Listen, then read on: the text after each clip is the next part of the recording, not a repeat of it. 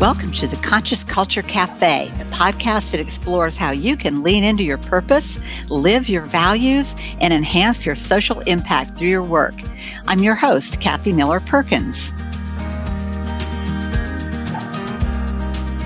Have you ever been in a situation where people are drinking? Maybe you're joining them, and all of a sudden you see somebody who's engaging in a behavior that you consider to be inappropriate, if not dangerous. What do?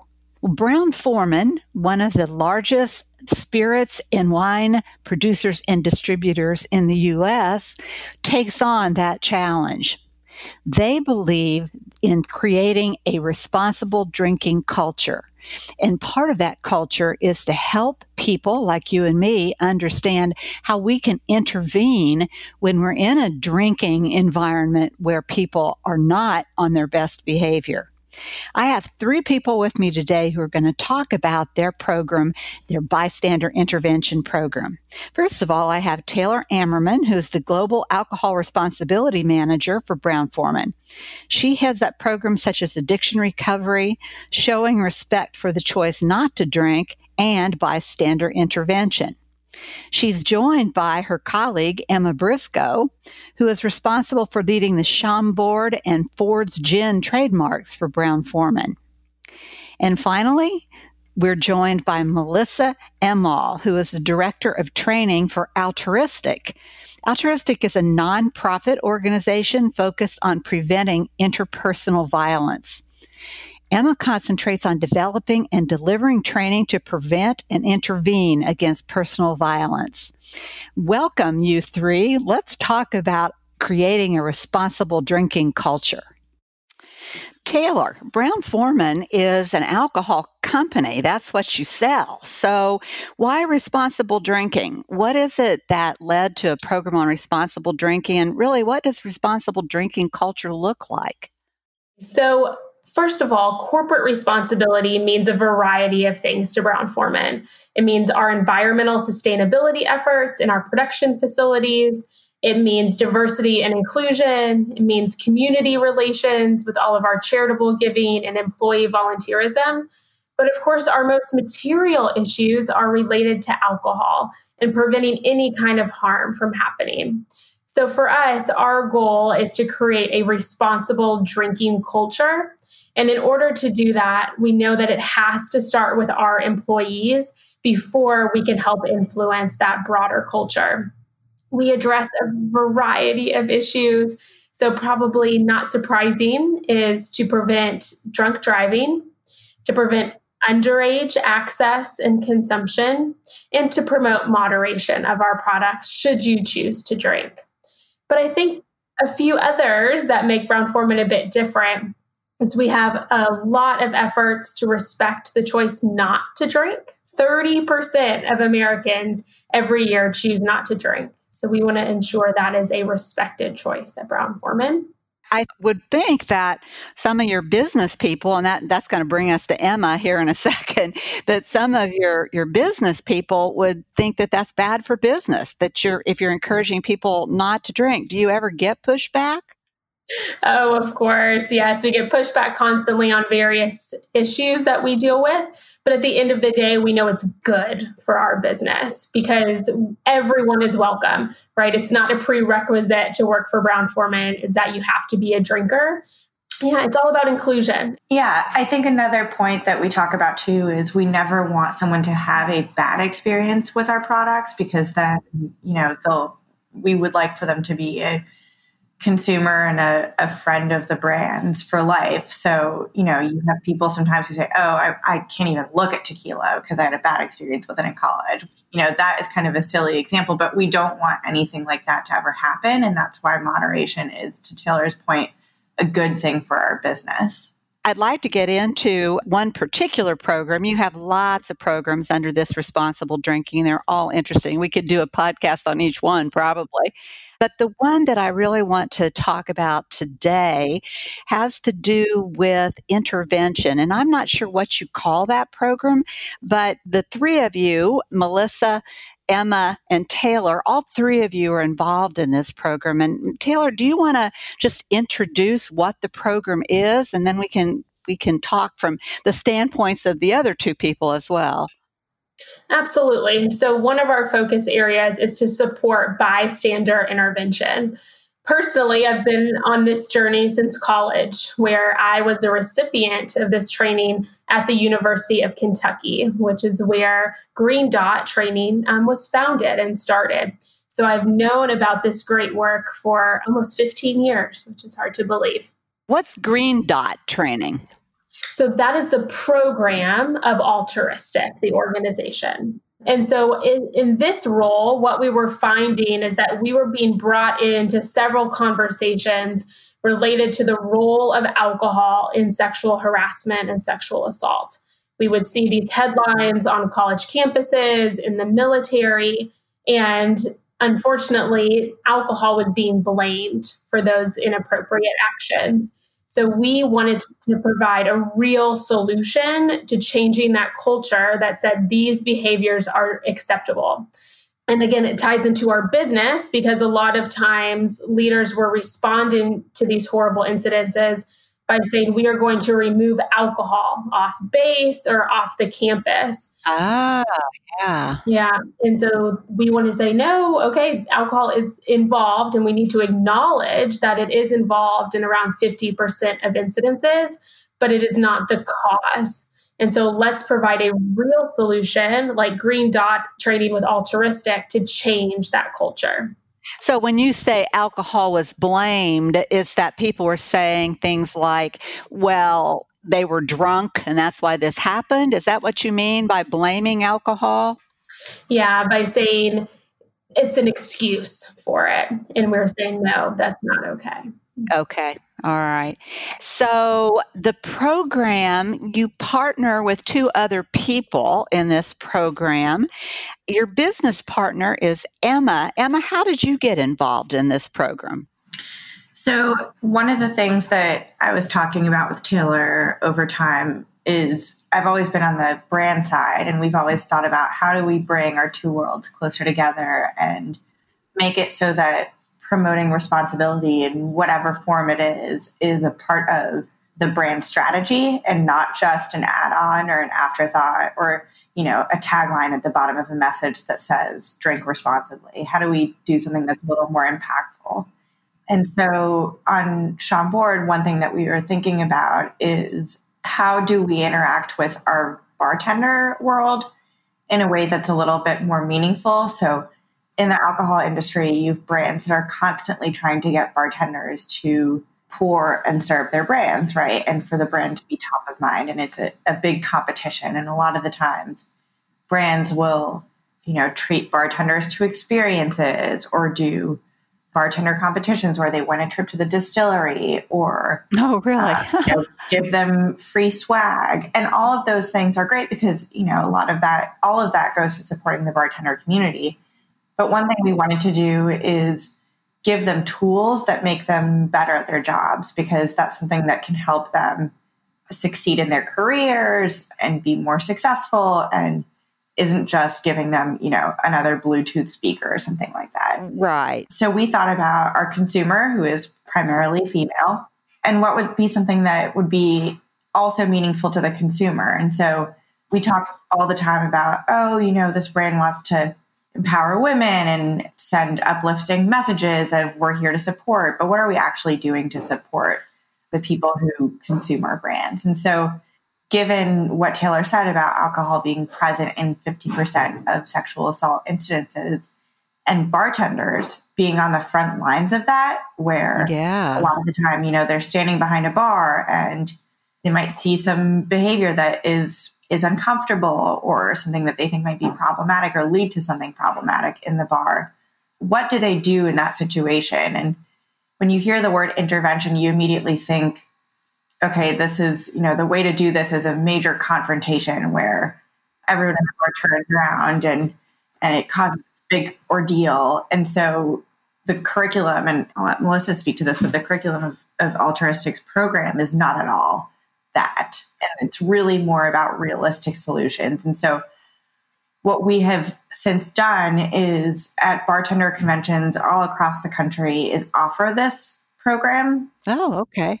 The altruistic trainers are incredible. Again, I'll let Melissa speak to that, but give bartenders an opportunity to experience this training. And even in the past 3 years or so, this has been a really, really big topic of conversation in the bartender community, just like it's been a big topic all over. Right. But we know that this is a way that we can't, our aim is to train every bartender in the United States. And this is a way that we can start to have an impact in our world. So the relationship then with altruistic, as I understand it, and both of you have mentioned altruistic a couple times, so we need to bring Melissa into this conversation. Your nonprofit, Melissa, actually produces and delivers the curriculum. Is that correct? That's correct. So we're a national nonprofit that's focused on reducing what we call power-based personal violence. And so that's things like sexual assault, stalking, child abuse, domestic violence, workplace harassment, bullying, kind of all of those things. And one of our main programs is called Green Dot. It's a program that was developed for college campuses, but since has spread to communities and high schools and the military, and now to businesses like Brown-Forman and Chambord. The program really focuses on training people to recognize potentially harmful situations, and then to have some realistic discussions about what makes it difficult for us as bystanders to step in when we do see those concerning things, and then provides a lot of practical skills for people to find some way to intervene that feels realistic, safe, comfortable for them. Can you give an example? How would you teach a bartender, for example, to intervene?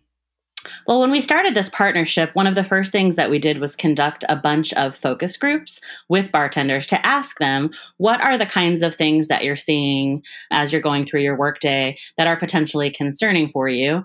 And then when you see those concerning things, what makes it difficult to intervene? So, for example, a bartender might see someone buying drinks or pushing drinks on someone who they aren't sure what the relationship is between the two people. Maybe it looks like the person who is sort of on the receiving end of the purchase of the drinks looks uncomfortable or doesn't look enthusiastic about it. And so in that moment, a bartender is faced with, okay, this looks like an uncomfortable situation, and yet my job is to sell drinks. So how do I navigate that difficulty and find some way to intervene? And there's lots of options. We actually train with 3 different options. We call them the 3 Ds to help people remember, but it's that you could directly intervene, you could delegate to someone else, or you could distract from the situation. So for example, the bartender could directly say, if they felt comfortable, hey, the person looks uncomfortable, so I'm not going to, provide you with any more drinks. But that might not work for everybody. That's, kind of socially risky. It might, they might be worried that it would make the customer upset. And so they could use the distract option, changing the subject, offering the person a free play at the pool table, offering the person money to go change the music on the jukebox, or they could use the delegate option. So maybe they're busy, they're in the middle of making, tons of drinks. And so they don't really have time to address it. Maybe they just ping a server and say, hey, can you help me keep an eye on that? And maybe when you see the person wander to the bathroom, just check in with them and see if they're okay. So it's really lots of options. Is one of those options more powerful than the other, or are they equally powerful in your opinion? I think that they're equally powerful. The reality is the most powerful intervention is the one that somebody would actually do. Oh, and good point. When we narrow the focus and say, here's the right thing, it makes it inaccessible, because if it's not realistic or the person's not comfortable, they probably just simply won't do anything. Do you do any follow-up with these bartenders? How do you know that they're using what they've learned? We do a survey with folks after we've trained them to ask them how the training was received. Did they, enjoy the experience? And how likely is it that they would be able to use the skills that they practiced in the workshop? Those survey results have been really positive. Lots of people feeling like the options were really powerful in terms of ways that they could both intervene, but also not, potentially impact or harm their livelihood. That's wonderful. Well, let's go back to Taylor for a minute. Taylor, you mentioned earlier that your employees are a real focus of your responsible drinking efforts. How do your employees fit into this picture in terms of bystander intervention? Yeah, great question. So we've explored this in a variety of ways. First thing that we do is when we are in a specific market doing this training with bartenders, we will invite our local employees to also participate. Oh, with the bartenders, Oh, okay. Exactly. And then here at our headquarters, we have done a couple that are only for Brown-Forman employees, as well as our distributor partners, which is that middle layer to the alcohol industry. Because again, it takes all layers to be trained. And then we're currently exploring how to reach every employee, especially globally, because this type of work doesn't discriminate on location and where you are. And so we want to make sure we're reaching all of our employees. Yeah. Do you see any cultural differences from one country to another? I think kind of cultural norms on how to intervene might vary, whether... Well, I wondered about that. That seems to me that would be likely. Yeah, but at the end of the day, we're all humans. And so there's also a lot of similarities that we've seen. Emma, Chambord is certainly a global brand. What are your thoughts about, are there any cultural differences that you see? So it's interesting because when I first shared this program with some of my global colleagues, our core markets outside of the US are the UK and Australia. So not, radically different cultures from the United States. But it was interesting to see their response because they were like, it sounded like at the time it was much more common for brands in the United States to also take on a cause or to support altruism in their work. So not just marketing. So that was really more of where the difference was rather than the importance of or value in this specific topic and addressing it with our consumers. But at the same time, since then, things, have changed overseas. And I think that brands are more interested in doing this type of work. So we have gotten more questions about it lately. So that's been my experience in terms of dealing with some of our overseas markets. But certainly if we went to some other European markets or some Asian markets, I think the questions would be different as well. Okay. And so, Melissa, you're on the delivery end of this, and I'm not just interested in the cultural piece of it, although I am interested in that, obviously. But what about the different types of audiences? How do you adjust the program, for example, to different cultures or different audiences like employees versus bartenders? Are the programs the same? Are they different? How do you flex to the audience? So there are some core things that stay the same regardless of the setting and regardless of the audience. Those core things are teaching people to recognize concerning behaviors when they see them. Then second, teaching people to acknowledge the barriers that they have to intervention. So what are the things that when they see those concerning things, stop them from doing something? And then the last two things that stay the same are teaching people the skills for reactive responses. So how do I sort of react when I see that concerning thing in a way that makes sense? And then the last is, how do we actually begin to get ahead of this and begin to shape our environments proactively in ways that make the environment then inhospitable to these types of behaviors?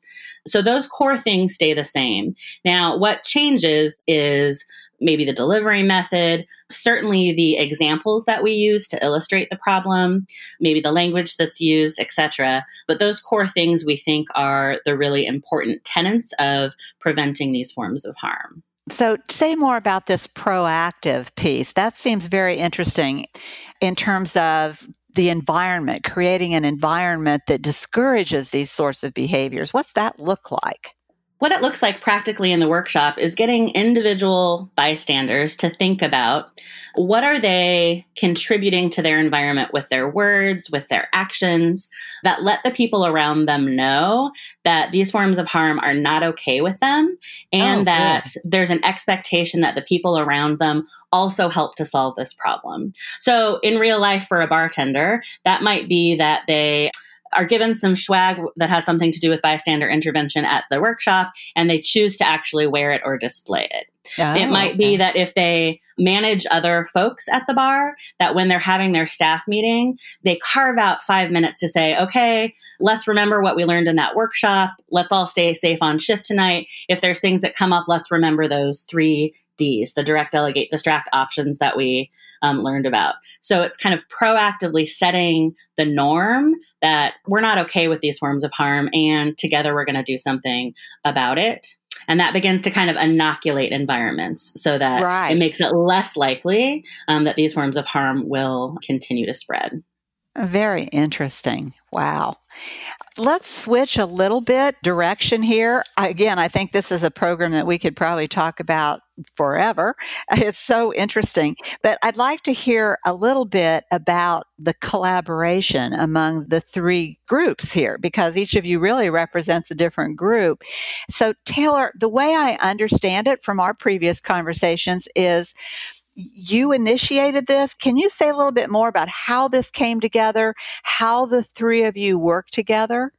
Absolutely. So my role is very much under the Brown-Forman umbrella. Okay. So I support all of our brands, all of our employees, but I'm very corporate as well. So my job is to be the connector, to figure out what issues are appropriate for us to address and authentic for us to address, and then pulling together the right partner to deliver those services and the right brand to get behind it. And then I've also been a champion in getting the training available for our own employees. Okay. But then to implement it after we did the initial learning and how does this work? How can we figure this out together? The implementation of it has been driven by Emma and her team on the Chambord brand team. Okay, so how did you and Emma get together on this? Did you seek out Emma, or did Emma seek you out? How did that partnership come together? Well, like a lot of Brown-Forman employees, we are very close personal friends. And okay, good. I thought that was probably the case. Yes, we were interns together several years ago, have had numerous conversations about our passion for this type of work. And so kind of an initial just, what do you think? Would Brown-Forman ever go for this? Could we take a stance? Can we do something? And then her own personal passion really helped drive it forward. So Emma, what are your thoughts about this? When Taylor came to you, you were excited from the beginning? Yeah, absolutely. So like I said, we'd been talking really for years about what is the right platform for the brands that I work on. Previously, I'd been working on the Jack Daniel's brands. And so we'd always talked about the importance of doing something that is really specific to and authentic to the brand that it's tied to. So what's right for Jack Daniel's is different than what's right for Chambord. And so, I think it's just an example of why it's important for our global responsibility to be really tied into the brands and know what our current programs are and platforms and what does the brand care about right now. Because then Taylor was able to identify this as a program that would make a lot of sense for our consumer and for some of the activities that we're doing. So it just kind of came out of an organic conversation, but part of that was constantly being in communication and not just, again, an afterthought or onesie or giving a download on what the brands are doing. For those in our audience who work in corporate social responsibility, and we usually have quite a few in our audience, the lesson here, it seems to me, is that you have to be out there forming relationships with the business in order to make things like this work. Would that be your take, Taylor? Yeah, 100%. It's all about relationships, being authentic, and being attuned to what's happening both in the world and within the company, and being that connector for both. And I will say that from the brand side, Taylor does an incredible job of doing her due diligence on understanding the business and what the business challenges are so that her recommendations are really not only realistic, but compelling to the brands. And that's something she's always built into the way that she goes about her job. That's great. And I think that's so important. Our audience, their companies are in various stages of how they go about CSR work. And what I've experienced with our clients is that they're becoming more strategic all the time. And this is a very strategic approach. It sounds to me like the CSR person's very close to the business. You're targeting the brands. It's not that you're all about just corporate spin, but the corporation's getting something out of it as they do something good for society. And I think that's really important to a lot of our listeners to understand how that works. So tell me how you brought Melissa into all of this. Who did that? And how did you decide that? I guess, Taylor, you said that you were familiar with her organization from college, but how did that happen? What happened, Melissa? How did they contact you and how did you get involved? Again, when we were being pulled into these larger challenges related to colleges and the military, I had experienced that Green Dot training from the University of Kentucky, along with the founder, Dorothy Edwards. She was the one who trained me, again, 15 years ago. And so I kind of researched where is Altruistic now, where's Green Dot, and then made that initial connection. But I knew all along that we were not just looking to make a charitable donation. We really wanted to be a catalyst for getting the training to more and more people. And so that's kind of the view that we had from the very beginning, not just, okay, we care about this and here's some dollars behind it, but what solution can we truly provide to it? So what I will say is that our experience with working with the alcohol industry or bartenders had been somewhat limited prior to this. Like we had done some things related to our community level work, but on a very small scale. So the opportunity to work with a company that was so dedicated to the training aspect, and again, not just about a charitable donation and supporting our work, but about really giving us access to their employees to learn about what the dynamics look like in the industry so that we could best craft and shape the training and then piloting it and getting feedback and, using data from surveys to kind of continue to make the best possible training for folks so that, the time spent is the most impactful. That's been such a gift because that translates to, in real life, people that go through our training directly working their next shift and being able to create a safer environment right from the get-go. Right. Are people really involved? I mean, for the most part, do you find your audiences are really receptive, or how does that work generally? Yes, we find that the audiences receive the training well and tend to participate fully and really step into it. Our trainers, not to toot my own horn too much, but our trainers are excellent. They're engaging, they're funny, they have great personalities, and they bring a personal lens and perspective. These issues are real human issues that affect us on deeply personal levels. And so starting with that human connection is important, and it's where we start with our workshops.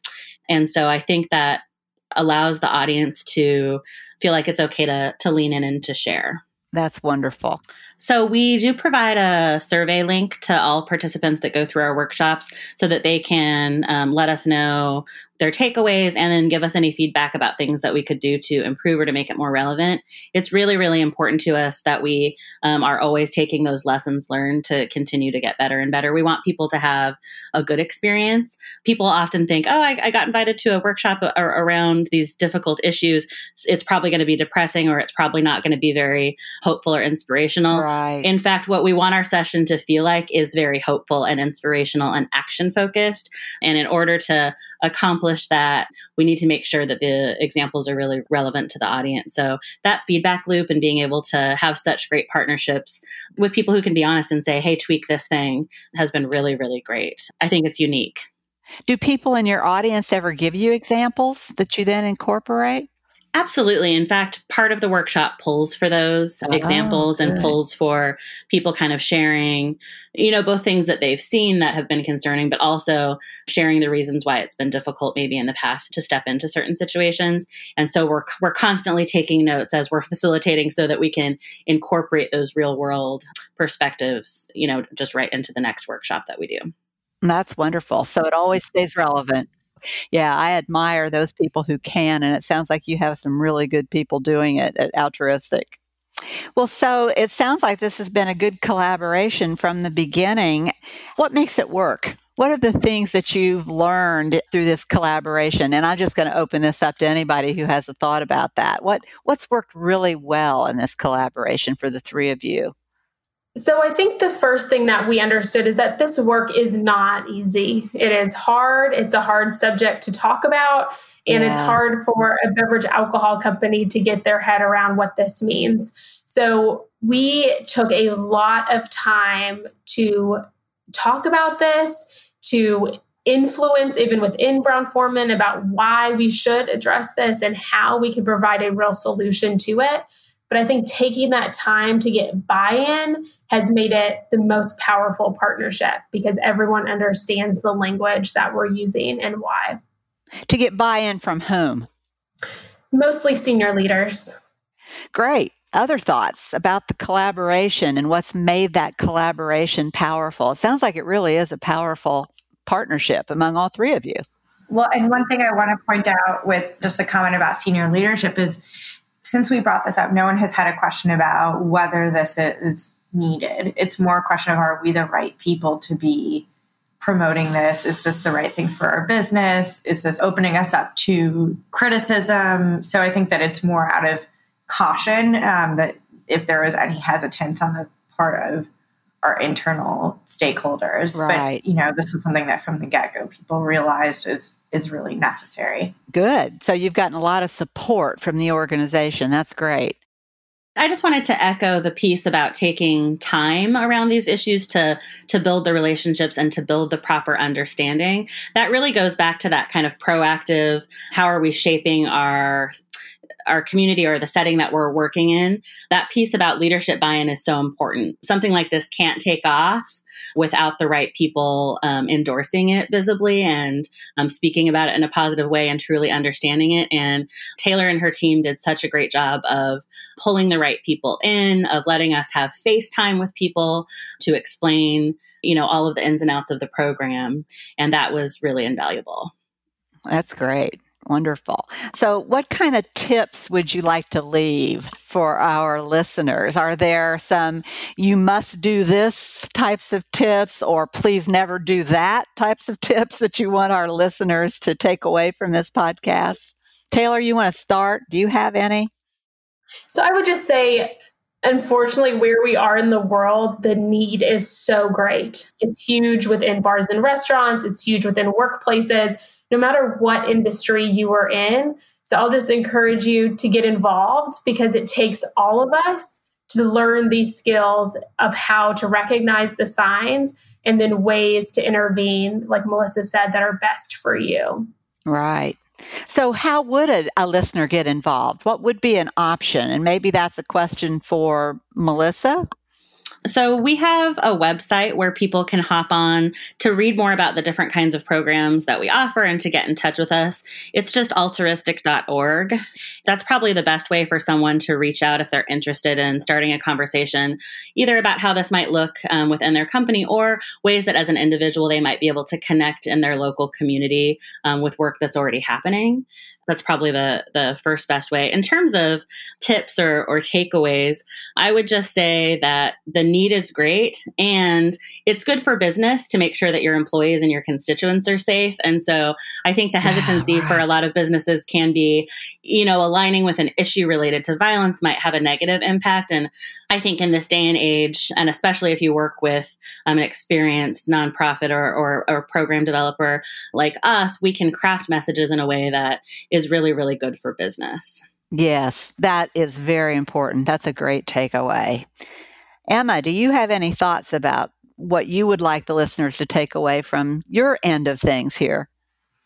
Yeah, I think just understanding that there are brands out there that are trying to be thoughtful about what's the best way that they can deliver value to their consumers, and we're marketing for them and not to them. And I think that that's something that more and more brands are doing, which is really wonderful. And that's being led really, I think, by the consumer, because we know that that's what our consumers care about. Yeah, definitely. Well, so Taylor, if one of our listeners wanted to be involved with Brown-Forman around these issues, is there any opportunity for that? What might that look like if there's an opportunity at all? Absolutely. So we are always here to help and to be that connector to resources and share about our journey on this. So we'll provide my email. Feel free to reach out and I'm happy to discuss. Okay. All right. Well, listeners, you can get more about these three people, these three guests on the show notes on our website. And we will provide you with a link to Altruistic. So if you want to reach out, you can. And thank you so much to all three of you. This has been very, very interesting. And I just think this is a fascinating program and so needed right now. So I appreciate your being willing to come and share your thoughts and share some examples with us today.